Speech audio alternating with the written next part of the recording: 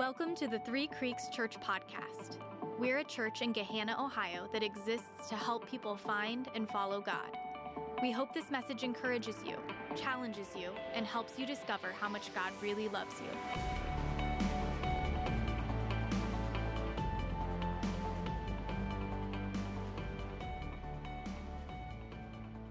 My name is Joel. I get to be the pastor here. If you're here for the first time visiting, relatively new, I haven't met you yet, thanks for being here. Special welcome to you. I like to hang out in the hallway after service and would consider it an honor to get to meet you in person, if that is you. Most people around here call me Joel. A couple people back in Three Creeks kids. My daughter Cooper, who is 7. My daughter Willow, who is crazy, and 3. They call me Dad. And and there's my son right there, out of kids. There he is. Hey, Judah. I'm telling a story about Coops and Willow, so I'll get to you in just a second. All right, buddy? That was perfect. Last spring, Cooper and I, my 7-year-old, got to go to the Royal Manor Elementary School ball. Felt a little bit more like Fire Festival for kindergartners, but we got to go. We got dressed up. I wore a tie. This is a picture of us at the ball. And then about 6 or 7 months later, last fall, I asked Cooper, I said, hey, Coops, I want to know what you love. Do you remember, what's your favorite memory with you and me? And she said, Dad, do you remember when we went to that ball? And I said, I do. She goes, I think that's my favorite memory for me and you. And it just struck me. You know, I'm in that season of life where I'm just trying not to miss it. Everybody tells me it goes fast, and it is going fast. And I'm trying not to miss it. I'm trying to create memories while I'm here that I can hold on to forever. And I want to do that with some other people too. And so we got this idea a couple months ago, and we're going to try to pull it off here at Three Creeks. It's called the Daddy-Daughter Dance, and it's on February 10th. It's right here in Gahanna Middle School West. We already have a bunch of people signed up. Most of them, I don't even know who they are. They're people from the community. A lot of you have signed up before. But if you've got a girl, if you're a father or a father figure, and you have a girl between the ages of 3 and 13, man, we're going to bring the king and the queen, a whole bunch of princesses that they're probably going to recognize. The queen is going to read a story about how beautiful and unique and loved by God these little girls are. We've got cupcakes coming, photo booth. Tommy's the DJ, all right? So you know it's going to be pretty crazy. And I just can't wait to try to create this core memory. At Three Creeks, we love and believe in the next generation. And we want to help them create great, healthy memories, moments of wonder with their moms and their dads. This is just another way to do it. So if you are a father figure, you know one, this is obviously an easy thing to invite people to. You know what to do. Text 3 Creeks to 97,000, and we'll throw a party in the gym. All right? The king will be ready to roll out the red carpet for you. And speaking of kings, that's the series that we're in. We're in week 4, I guess. No, 3. Week 3 of this series that we're calling Kings and Kingdoms. We're looking at the monarchical era of ancient Israel from 970 BC to 586 BC. So 2,800 years ago. 1st and 2nd Kings are 2 books that are tucked into the middle of your Old Testament. It was originally 1 book, just Kings.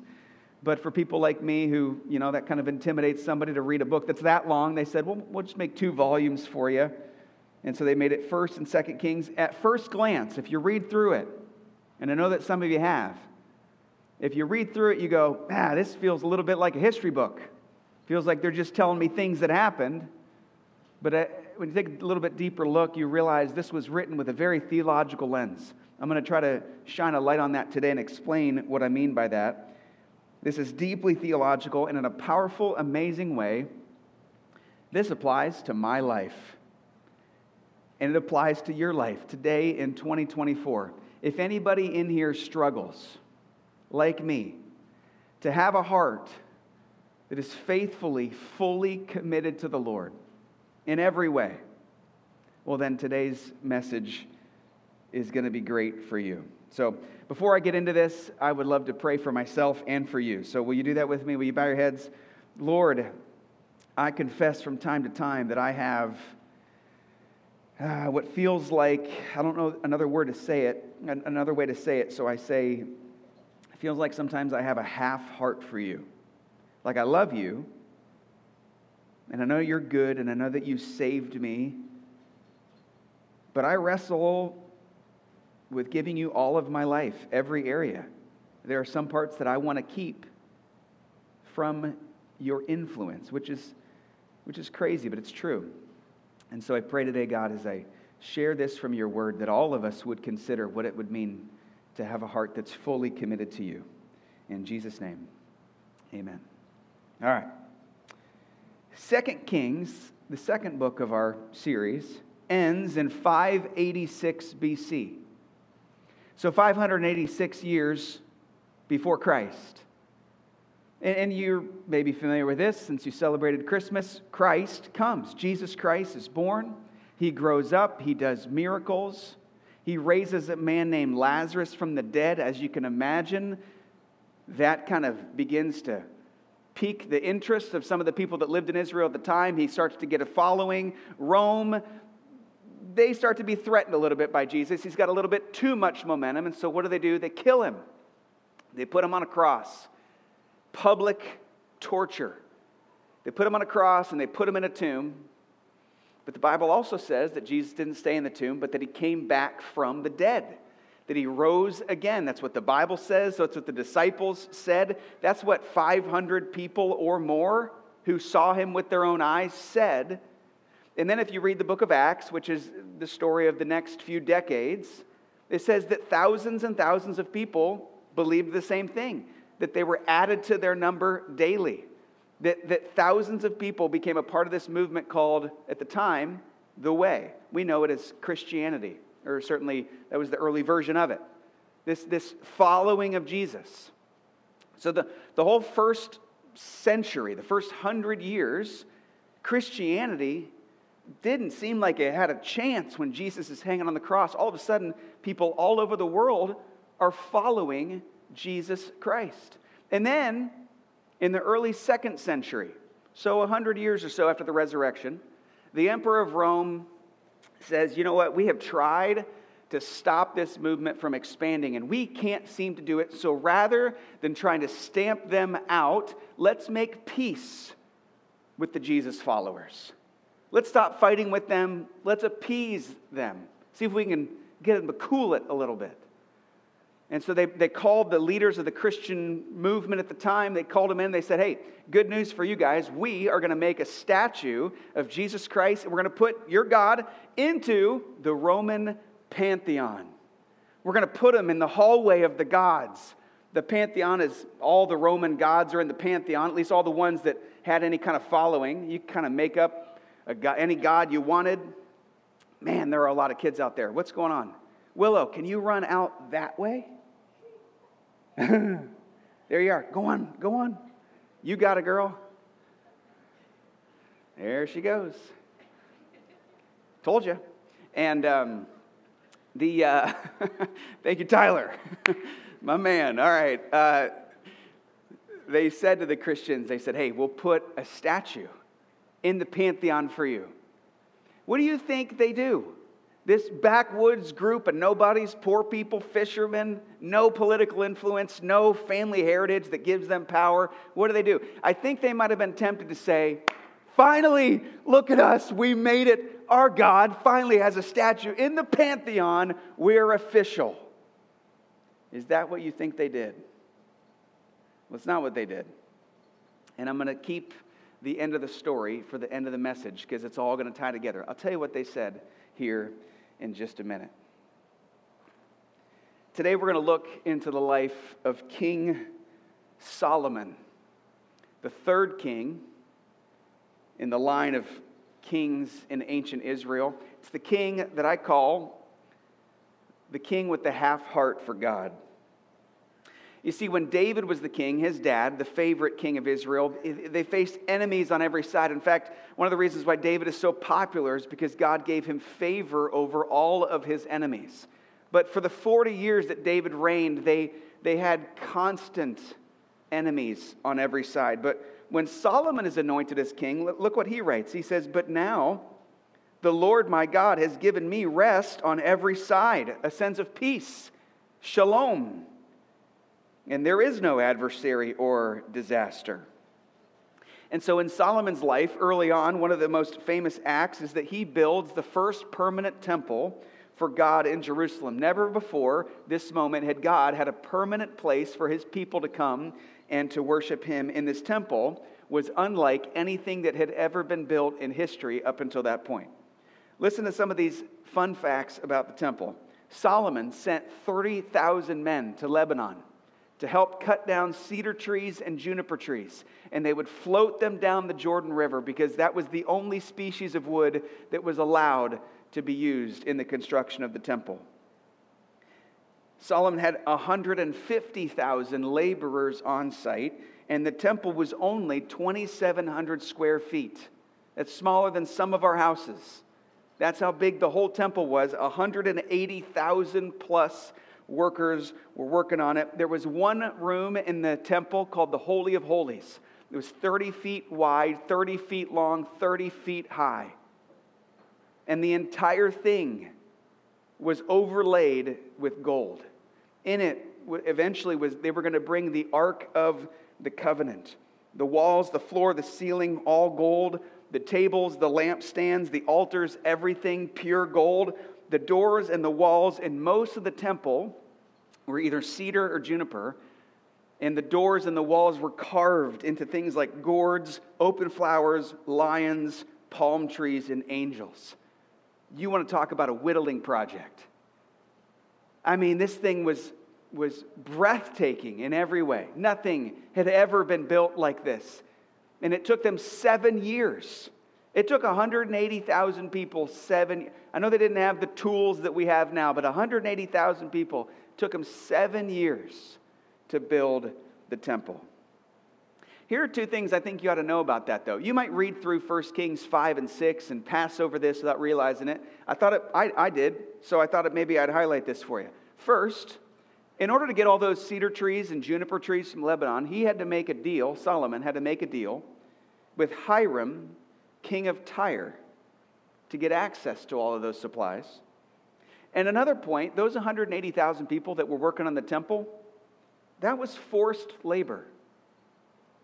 And the text suggests that Solomon is doing to others what Egypt had done to his people, exploiting and oppressing them. And the reason why I highlight this is because Isaiah, he wrote the book of Isaiah in the Bible. A lot of his commentary or his rebuke of the people, it points back to this point where in Isaiah chapter 2, he says one of the great offenses that you've created, Israel, is that you have clasped hands with the foreigners. It says you struck bargains with the children of foreigners. And cedar trees and juniper trees in Lebanon are often, through the Old Testament, viewed as a sign of pride and arrogance. This is an offense that Isaiah brings against the people. And in Isaiah 58, which is an even more popular passage, you may have even heard it before, Isaiah goes on to say, "It seems like you want to know me. And you think that, by doing all of these religious things that you are getting close to me. But the offense I have against you is that you oppress all of your workers. You exploit them, which is a sinful and selfish act." And so what we see early on is that Solomon, on one hand, does love God and wants to build him a beautiful temple, but we see these symptoms of a half heart for God. He cuts corners. He doesn't do it all God's way. His heart isn't fully devoted to God. And this temple wasn't Solomon's only building project. He also builds himself a palace, and he builds his wife, who is Pharaoh's daughter, a palace. In fact, he builds a compound of 5 other giant buildings that are bigger than the temple. His focus shifts from building God's house to building his house. And this is an interesting observation. Here's the last verse of chapter 6. He had spent 7 years building it, talking about the temple. Here's the first verse of chapter 7. It took Solomon 13 years, however, to complete the construction of his own palace. It took almost twice as long for him to build his own house than it did to build God's house. And his house was bigger. And his house was also unlike anything that had ever been built. In 1 Kings chapter 7, it's an interior decorator's dream to read 1 Kings chapter 7 because it talks about all of the beautiful furnishings of the temple. The tables and the altars and the basins. And suffice it to say, is that how you say that? Suffice it to say? Whatever, you get what I'm saying. Solomon spared no expense. And our minds can't even wrap around the wealth and the time that would have gone in to this. And when 1 Kings 7 ends, in 1 Kings 8, this is what happens. Solomon says, all right, it's done. We have completed the temple. We have furnished the temple. It is ready for public worship. This is the first time God's ever had a permanent place to be worshiped by His people. So it's time to throw a party, a celebration, a grand opening, if you will, for the new temple.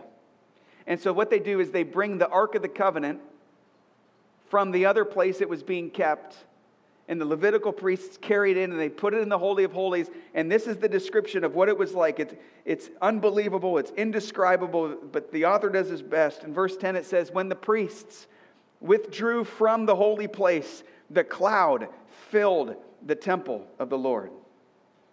And the priests could not perform their service because of the cloud, for the glory of the Lord filled His temple. And Solomon said, the Lord has said that He would dwell in a dark cloud. I have indeed built a magnificent temple for you, a place for you to dwell forever. And then Solomon, when all of this is happening, stands up in front of the people and he puts his hands up in the air. And this is the beginning of his dedication prayer. He says, Lord, God of Israel, there is no God like you in heaven above or on earth below, you who keep your covenant of love with your servants, who continue wholeheartedly, notice that, wholeheartedly in your way.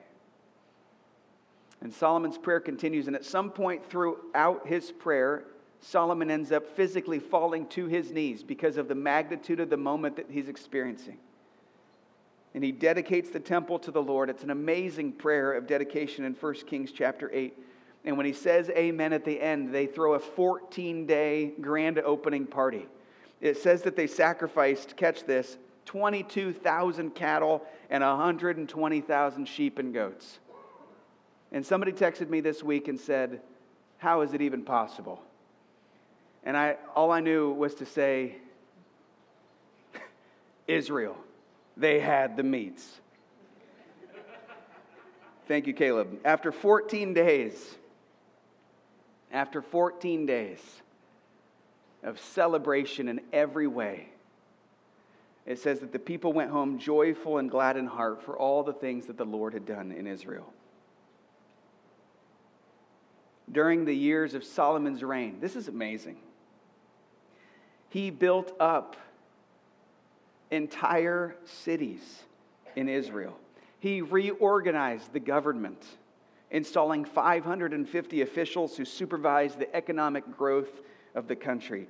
He built and bought ships, allowing him to trade goods, gold, silver. Even apes and baboons would come to Israel.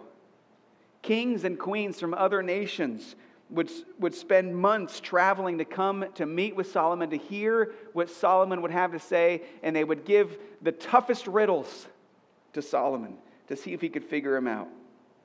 And it says in 1 Kings 10 that nothing was too hard for the king to explain. The Bible says that the wisdom of Solomon took the breath away of the Queen of Sheba, that she was overwhelmed, that she had heard stories about Solomon. But even what she was experiencing was far beyond that. And not only was he wise, but he was also rich. This is what it says about his throne. Catch this. The king made a great throne covered with ivory and overlaid with fine gold. The throne had 6 steps, and its back had a rounded top. On both sides of the seat were armrests with a lion standing beside each of them. 12 lions stood on the 6 steps, one at either end of each step. Nothing like it had ever been made for any other kingdom. All of the king's goblets were gold.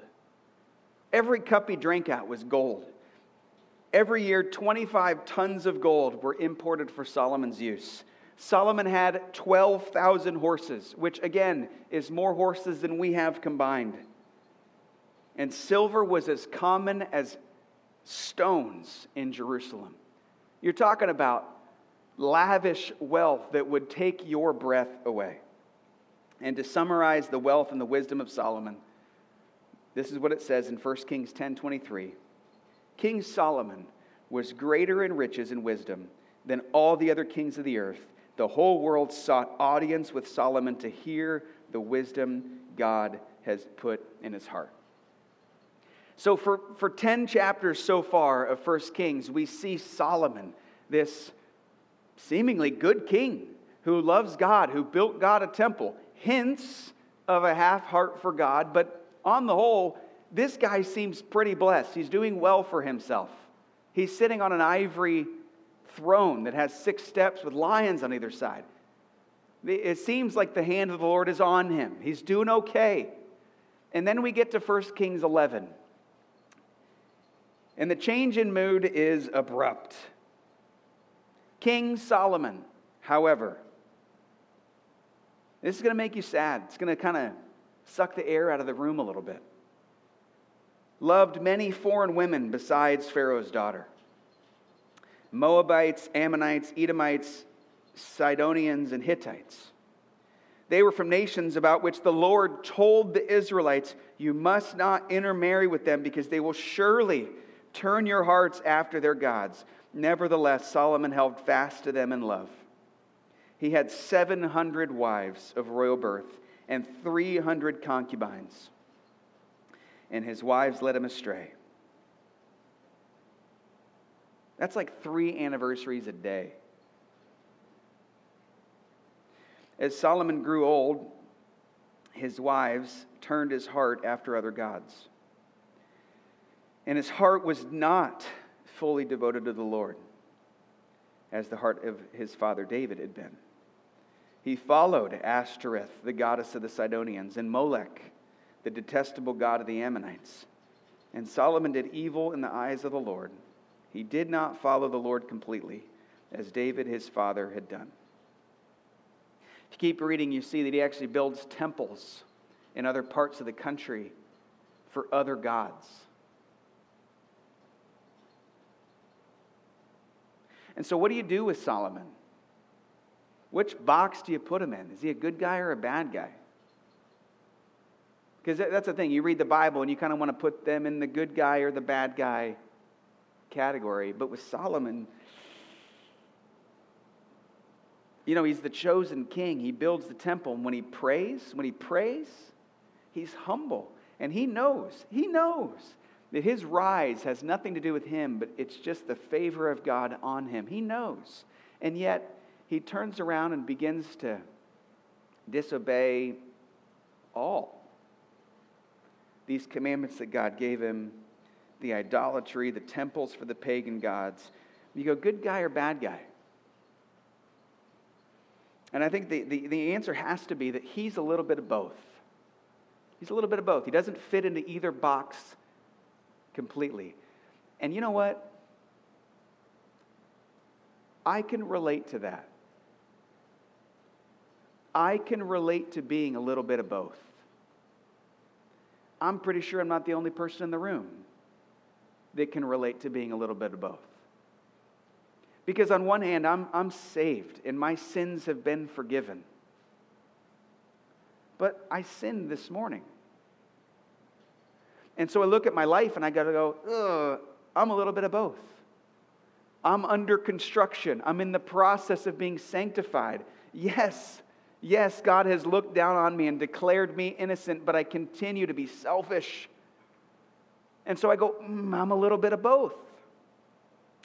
There's so much of Solomon to emulate, but there's so much of Solomon to avoid. I wrote down 3 things as I close here. 3 ways that I'm just like Solomon. Maybe you can relate to these, and maybe we can actually grow if we're willing to be honest about ourselves. Here's the first way that I can relate to Solomon. Solomon didn't listen to his own good advice. It's written that he wrote down 3,000 Proverbs. We have 800 of them recorded in the book of Proverbs. And one of the Proverbs that Solomon wrote, Mr. 700 Wives, 3 Concubines. This is the one he wrote. But a man who commits adultery has no sense. Whoever does so destroys himself. Solomon wrote that. And he didn't take his own advice. He thought, this is good advice for some other folks. I hope they listen to me. So it wasn't a lack of knowledge. In fact, in the book of Proverbs, Solomon writes 4 speeches, full speeches, about adultery and the destruction that follows that. It's not that he doesn't know about the dangers of sexual sin. He's the genius. He's the expert. And he doesn't take his own advice. And I was thinking about myself.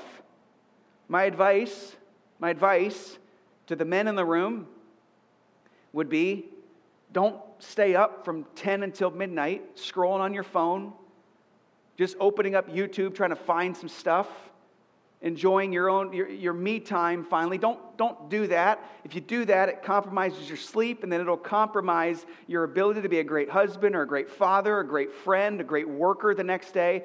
Just go to bed.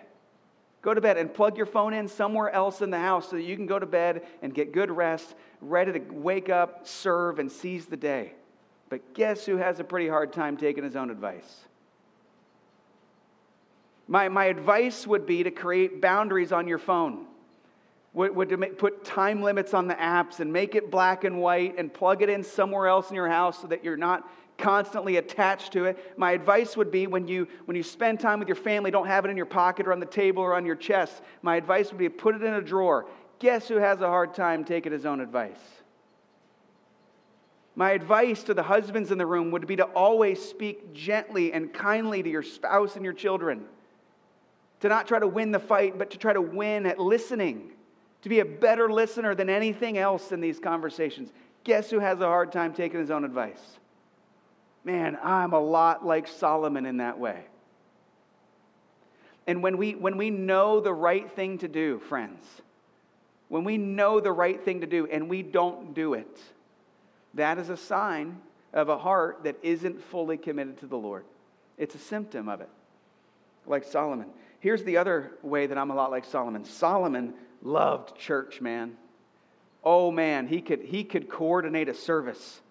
I mean, the man built God's first big, beautiful building to be worshiped in. It was the calling on his life early on, was to build God a place to be worshiped. And this was interesting. When he's done, when he's praying about it and dedicating it to the Lord, and he's essentially saying, God, see, look, I built you a temple. This is God's response. It's interesting. It almost feels like God wasn't as impressed as Solomon wanted him to be. Listen to this. It says, the word of the Lord came to Solomon. As for this temple you are building, if you follow my decrees, observe my laws, and keep all my commands and obey them, then I will fulfill through you the promise I gave to your father David.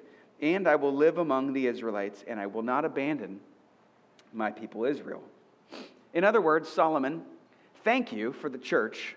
We're glad that you're here. We're glad that you built it. I'm eager to come and be with my people. But Solomon, let's just make sure we're on the same page here. If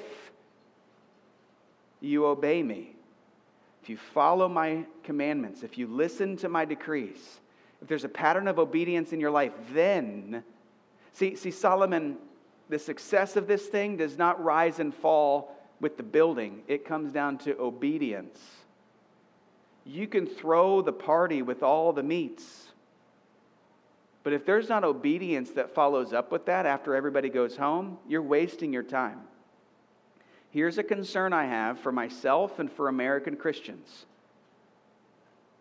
The vast majority of Christians are educated past their level of obedience. The vast majority of Christians are educated past their level of obedience. If we would just do what we already knew, our lives would change. If we come here And we learn this. We learn all about this. And you learn about Solomon and how many workers there were. And they floated the trees down the river. There were lions on the throne. And you leave and you get in the car. You go to group.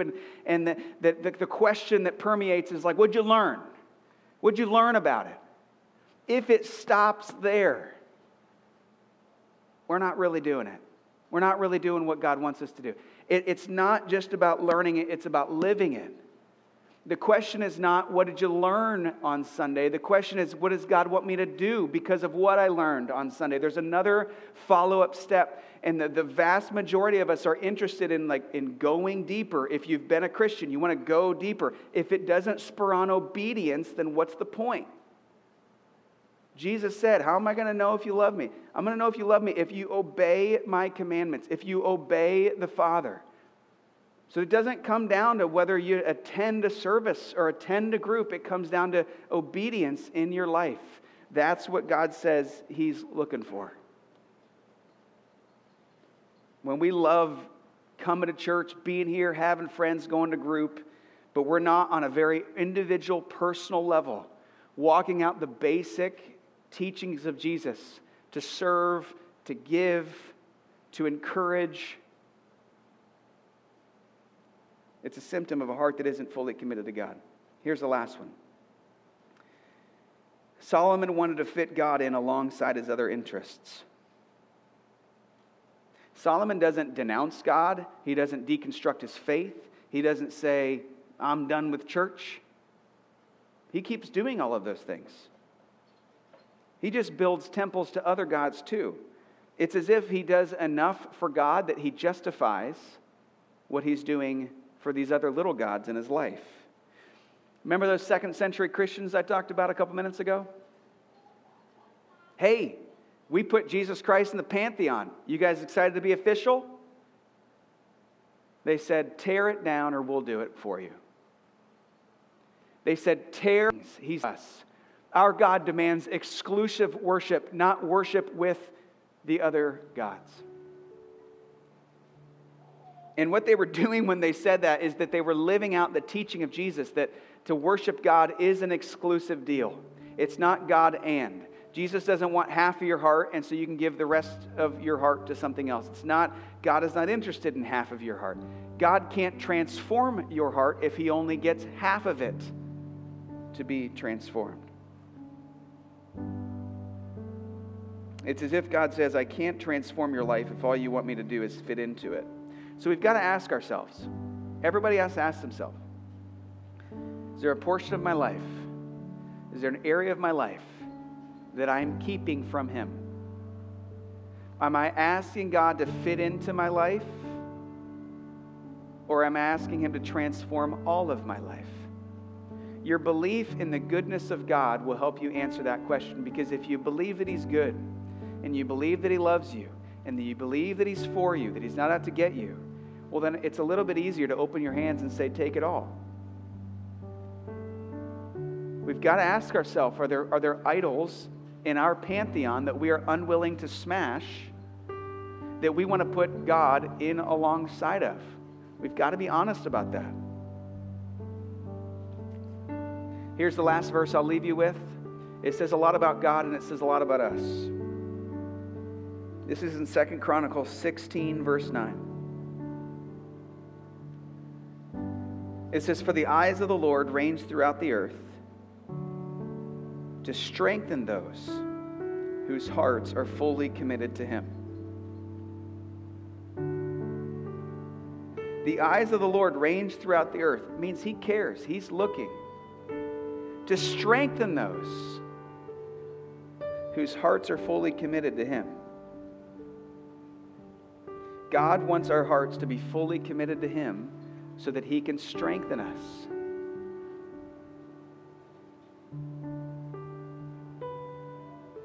So my last question is your heart fully committed to Him? Solomon had a half heart for God. And it makes us sad to watch. The blessing and the favor, it goes quickly. You gotta ask yourself, is my heart fully committed to Him? Or is there an area of my life that I'm keeping from Him? Will you think about that for 60 seconds before we sing to close our service? Thanks for listening to the Three Creeks Church podcast. To find out more about our church, to give online, or to attend a service, visit threecreekschurch.com.